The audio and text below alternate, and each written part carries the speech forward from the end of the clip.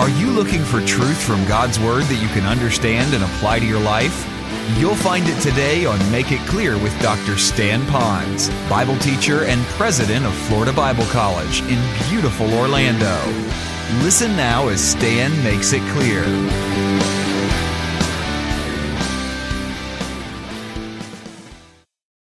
And see how far that she had to travel so many millenniums ago to a city named Rome. And so she was taking that letter of Rome for the first time. Now, when you hear that, you're thinking, oh, that's really neat, a very important letter. I get that. She's going over there. I want you to think of it a different way. In her luggage, she carried the Magna Carta of the faith. She just didn't carry a list of hellos from Paul. She carried a first-hand Bible with her, right from Paul's mouth, through his secretary, who wrote it from the heart and mind of God. And she carried that, Phoebe. Now, Phoebe is an interesting name because it also has a name that could relate to Diana, goddess of the Ephesians. And it's possible that she was a Gentile believer. And yet she carried the great truth to the people at Rome. Now, notice how she's identified. Paul then looks at her and he says this, okay, I love it. Starts right out. She's a sister. And I think we need to see the ladies in our church as someone very special to us. They're a sister in Christ. So we not only have a special relationship to them, but we protect them and we help them. And it says a servant of the church at Rome. The word servant there is kind of a neuter, which means it's not masculine or feminine, which some people believe that could refer to maybe a title or an office in the church, and that's where we get the word deaconess. So in some churches, they would actually establish an office known as deaconess, taken often from this passage of Scripture where special women that meet special biblical godly qualities and testimony are vetted to help in a very special way. I think you might be able to do that. I don't know that you want to extrapolate and say that's exactly what it's saying, but that's generally what is assumed right there. But in any case, it does mean servant. And so she was a sister, and she was a servant. And then later on, you'll see where it says, and has been a helper of many and of myself. There are different words in the Greek that mean helper. Okay, that's the language that the Bible was written in before it's translated into English for us today. But that word helper, they had different ones. One is a helper like just an old menial nobody helper. This was a word helper that was often used in the Greek language that meant that it was a dignified office of a helper.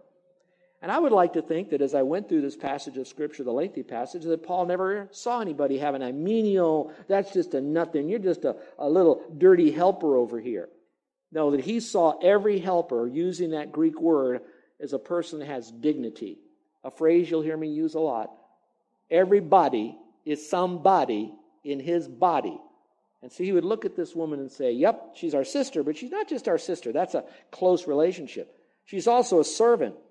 But more than just a servant, her service resulted in us being helped. And to look at a person like that. So you know what that tells me? That you women in this church, I want you to be affirmed. And I believe we work hard at affirming you that you do have a role. Now there are certain roles that Scripture then, I believe, clearly says that would not fit for you. And that's all right. That doesn't mean you're less. That's just a different role. But in many ways you can serve. Women have been tremendously gifted with even gifts of leadership. They've been gifted with certain personalities. And with all of that, we can affirm them just like the Apostle Paul did. And especially those women who knew how to live their life guided by the principles of God's Word for His glory. So this is a wonderful woman. And I pray that we would look at women in ministry and hold them in high esteem, just like they did as well. That we would receive them. But like they've helped us, that we would in turn to see, what can we do to lighten your load? Well, now we move from this single woman here, and particularly a woman in ministry, and there are others that are here. I just picked this one out in the outline. But let's go to the next verse, verse 3. This gets really good, because now we're going to talk about people that he's also looking at as very important people in their life, and he wanted to make sure that they were recognized. So we're just going to talk about the ones that are married now. He says, greet Prisca. Well, that would be our maybe Priscilla today. Do you know anybody named Priscilla? Anybody know anybody named Priscilla? Probably named very similar to Prisca, although they call her Priscilla today. And then Aquila. Know anybody named Aquila? Just this guy in the Bible. I don't know anybody named Aquila, but that was the name. Now, it's not so important that I try to give you what their name means, but look a little bit further. He says, I want you to greet this husband and wife team, my fellow workers in Christ. And that is so cool that I want you to mark your notes and say that I want to read in the book of Acts, and I want to follow the testimony of Priscilla and Aquila just to know how sharp they were. They were so good that they knew how to come alongside someone who was teaching doctrine, not clearly, mostly not correctly, but not clearly, but did have a passion for God, and how that they wisely, privately pulled that couple aside, that man aside, who was like the Chuck Swindoll of those days, not so much in error and doctrine, but in his ability to communicate.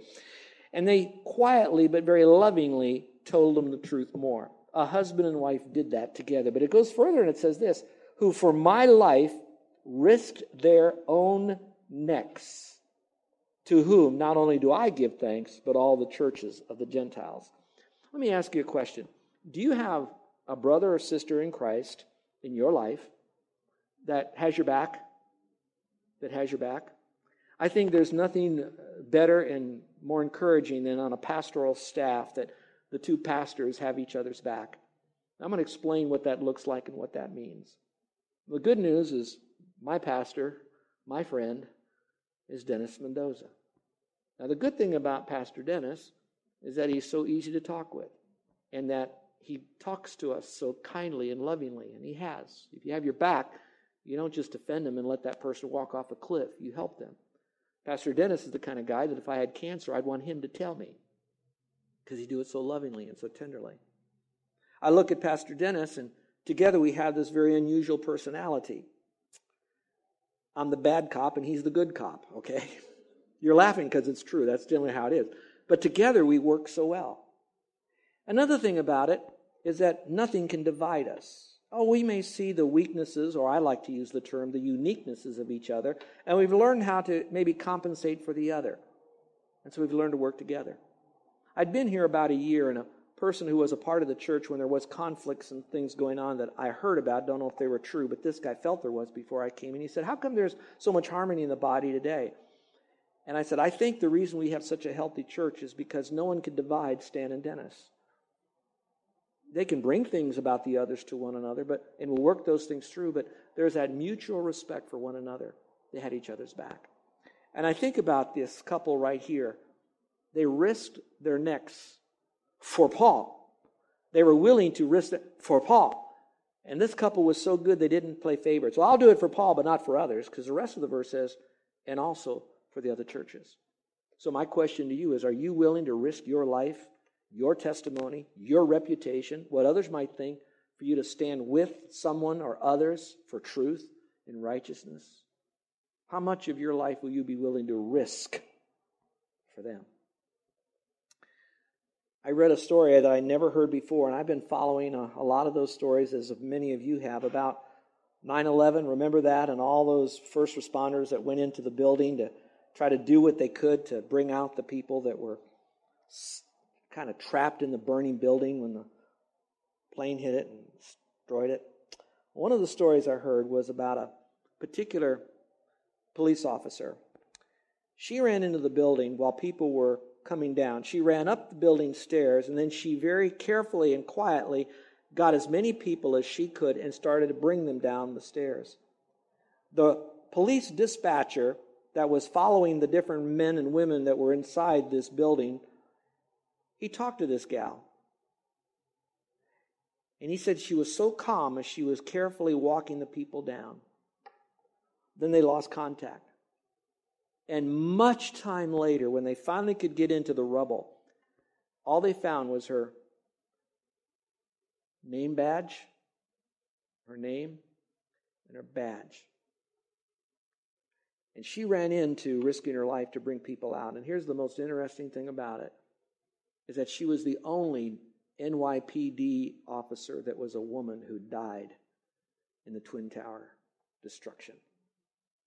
And so I would like to be that kind of person for you. I would like to have your back. I would like to risk my neck for you.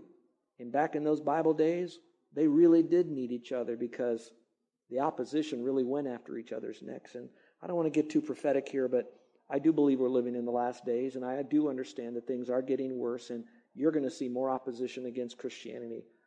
every year, every decade, it's going to get worse and worse. So it'd be good for us to practice now, watching each other's backs. And so we see this married couple doing that. Oh, how special that really is.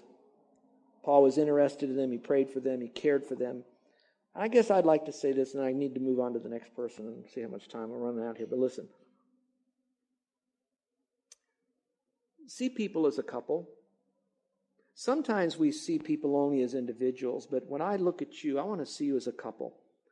And let me encourage husbands and wives, because Prisca and Aquila, interesting, she's always named first. Usually it's Stan and Carol. Rarely do you hear Carol and Stan, but always you hear Prisca and Aquila. She's mentioned first. That's good to ponder. Maybe she was the one that had the more outgoing personality, the more dominant one, and he was quiet, silent but deadly kind of guy. He was good. She led maybe a little bit. But that being said, watch. They served the Lord together. If you're a husband and wife, is the husband carrying most of the weight? And how about you wives? How much weight are you carrying? I taught a men's group, and a man came up afterwards and said, 30 years ago, I wanted to go into ministry, but my family really came against me. And he said, I never went to ministry, and now my wife is on board, and I can tell you, this couple who is now retired goes all over the world as missionaries in the second half of their life. He never goes without her. They go together. On the other side, let me say this, men. It's more the case that the women are the ones out in front. The wives are the ones that are carrying the flag, bearing that torch, running up those stairs in the tower, so to speak. And the husbands are come along lately with one excuse after another. I don't have anybody in mind, so don't go home and say, he's talking about you. I'm not talking about you. I'm talking about anybody. The Holy Spirit might be talking to you. I don't know, but anyway, get back to this. The point still being is, serve the Lord together. Now watch. One may have the microphone. One may have more of the flexibility to be around people, to be seen serving the Lord, and the other one isn't seen so much. That doesn't mean the one that's not seen or heard very often is not serving the Lord. So be very careful you don't judge. So don't look at other couples. Just ask yourself, and maybe this afternoon or this evening, sit down in a nice quiet place without any negative energy and just say together, how can we together be seen as a team together? Now, I don't want to leave you single people out, because I don't want you to think you're better if you're married necessarily. What I want you to look at is that whether you're single or married, that you're full on for God. And what he's doing now is he's not telling them, get with the program, get with the program. Look at these people, get with the program. All he's saying is, look what these people did. Read them. And I'd love to do that too. I'd love to say something about all of you and how much you meant to the body of Christ here, because you have done a lot. Could we all do more? Yep. Especially the one here at this podium. We all could do more. But let's love each other, just like he did. Well, he moves a little bit further here. I got a couple more moments, so let me just go a little bit further. He moves away from the married couple. But he says, but also greet those that are in their house, which means they're serving of the Lord. They opened up their house, and many of you have done that. Some of you have people over at your house all the time. It's like one of our Waikiki hotels, it seems. People are coming. But I believe it's the church, not just that they had hospitality. They opened up their home to operate like a church. Then it says, greet Epaenetus, my beloved, who is the first convert in Christ from Asia. Again, the Bible scholars think this could have been one of Paul's very first converts that he had, especially in the area of Asia, there, Asia Minor. And I thought, isn't that interesting? He remembered, if it was one that he led to the Lord. If not, he still remembered who was the first convert to Christ in Asia Minor. And he remembered that it's a name, and to be my beloved means it's not just somebody in the past who trusted Christ and then dilly-bopped through life, but my beloved, and he would say that of someone who was full on for God after they trusted Christ as Savior, that had some kind of an impact in Paul's life. So he remembered him. So here, when I read that, I asked myself, Stan, do you remember the first person you led to the Lord? And if you do you remember who, when, where? Do you know where they are now? Would you be able to tell others about this person because there was the first one that came to Christ? I don't know that I could, because sometimes we just kind of win them and leave them. We don't win them and stay with them. I had a wonderful Bible teacher. He's still teaching the Word of God today as a Bible teacher. He's an older man now. He asked us as students in his class, he says, give me your favorite Bible verse. And we would give it, and I gave him mine. I didn't know why. Later on, he told me, and then he showed me. He said, I took your name, and I wrote your name right next to your favorite Bible verse in my Bible. And he did that for so many years that when he opened up his Bible, he had a Bible that just had names of everybody he could. I mean, just the place is loaded with names. Now, some verses that everybody like Proverbs 3, 5, and 6. I mean, they're all over the page pointing to that one verse because that's a lot of people's favorite verse.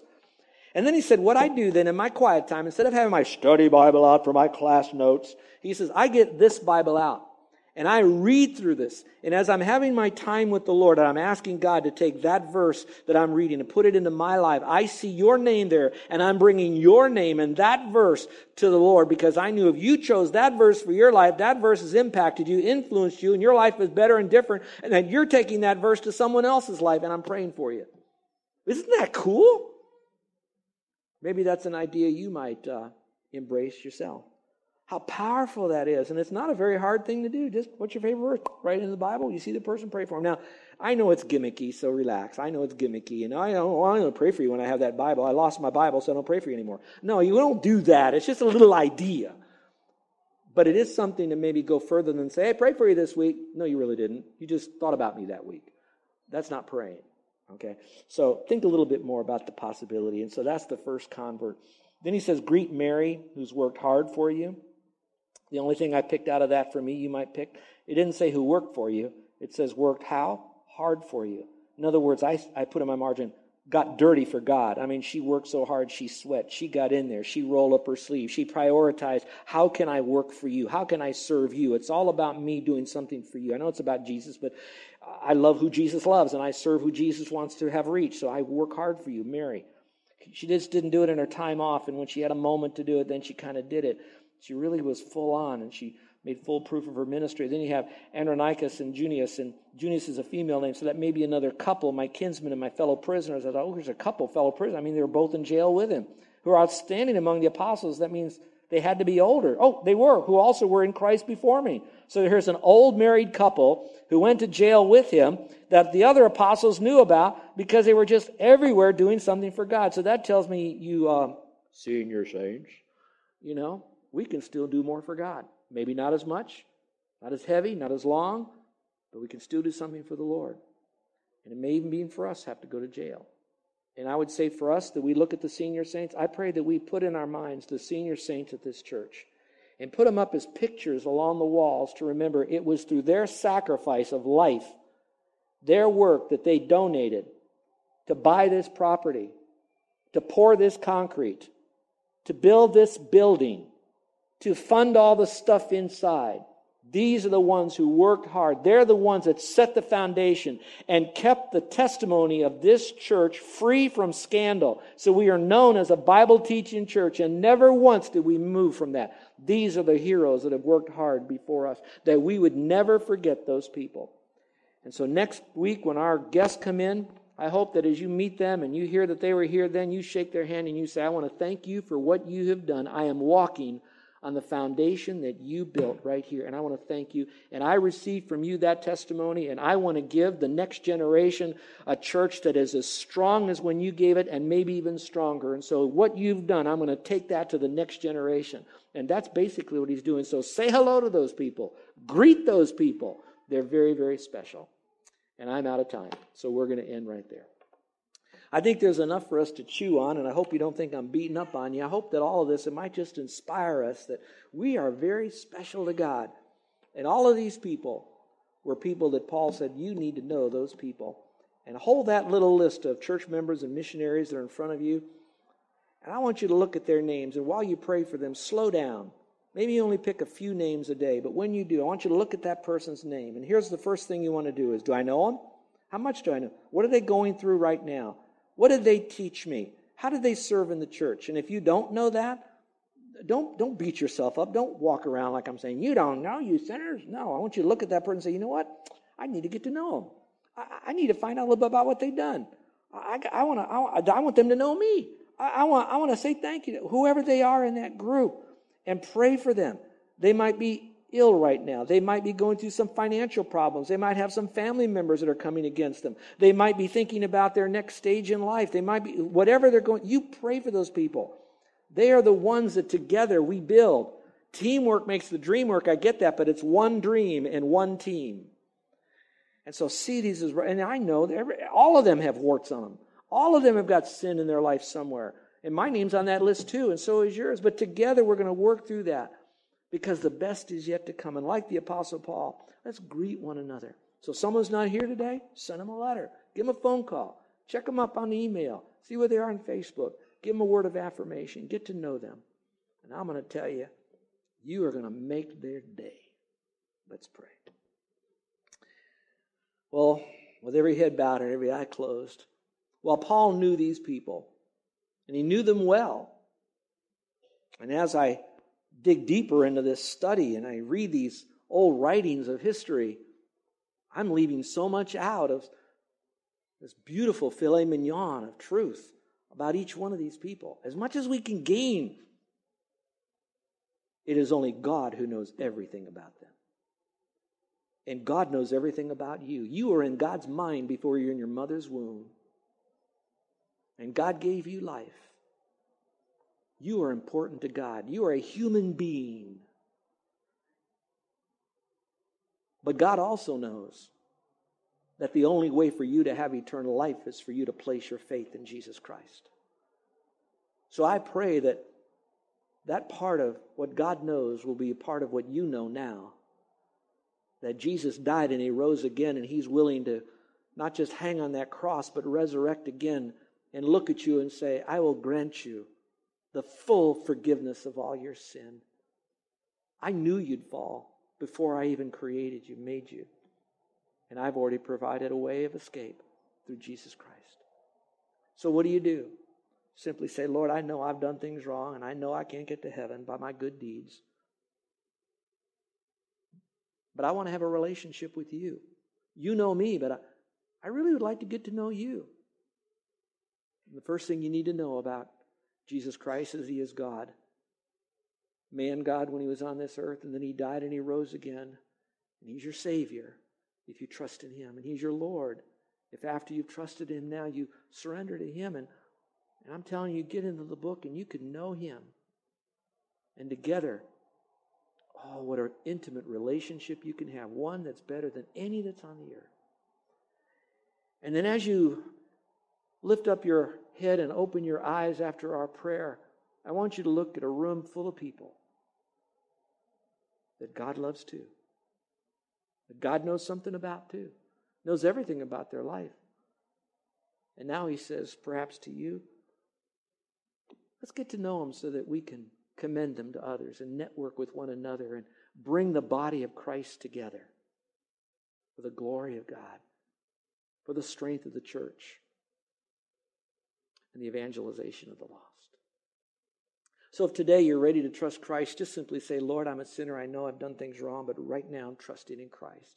Now, it's not a prayer as much as it is a true, genuine, full commitment of a transaction, of your committing your faith to be in Christ alone.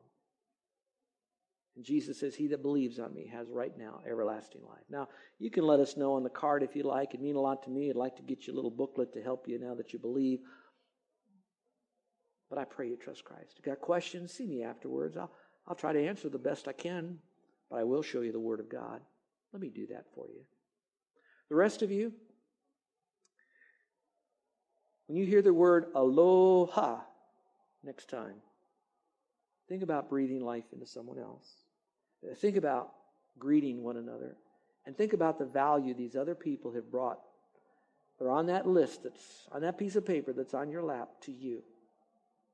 Paul never said these people were perfect, but he looked at the good in them and he celebrated that. Our gracious Heavenly Father, I thank you for these dear, wonderful people and how much they really hunger and thirst after you, that they want to be all that you want them to be. That they would not be comparing themselves among themselves to keep up with each other. But that, Father, through the grace that you have so bountifully given to us, we relish that grace. And now, Father, through that, help us to love one another and help us never to forget those people that are in our past and present life, and perhaps be ready to remember the new people you will be bringing into our life in the weeks and months and years ahead here. So, Lord, help us now to love each other and affirm one another and give them genuine, biblical, Christ-like aloha. For it is in your name we pray. Amen. You're listening to Make It Clear with the teaching of Dr. Stan Ponz, founder of Make It Clear Ministries and president of Florida Bible College in beautiful Orlando, Florida. Make It Clear is dedicated to taking the Word of God with clarity into every person's world. It is the support of listeners like you who make the ministry of Make It Clear possible. You can provide your tax-deductible gift to Make It Clear online by going to makeitclear.org. Or you can mail your gift to Make It Clear, P.O. Box 607901, Orlando, Florida, 32860. Thank you for helping us make it clear. If you would like to have Dr. Ponz speak at your church or event, please send us an email at tellmemore@makeitclear.org. Thank you, and remember to make it clear.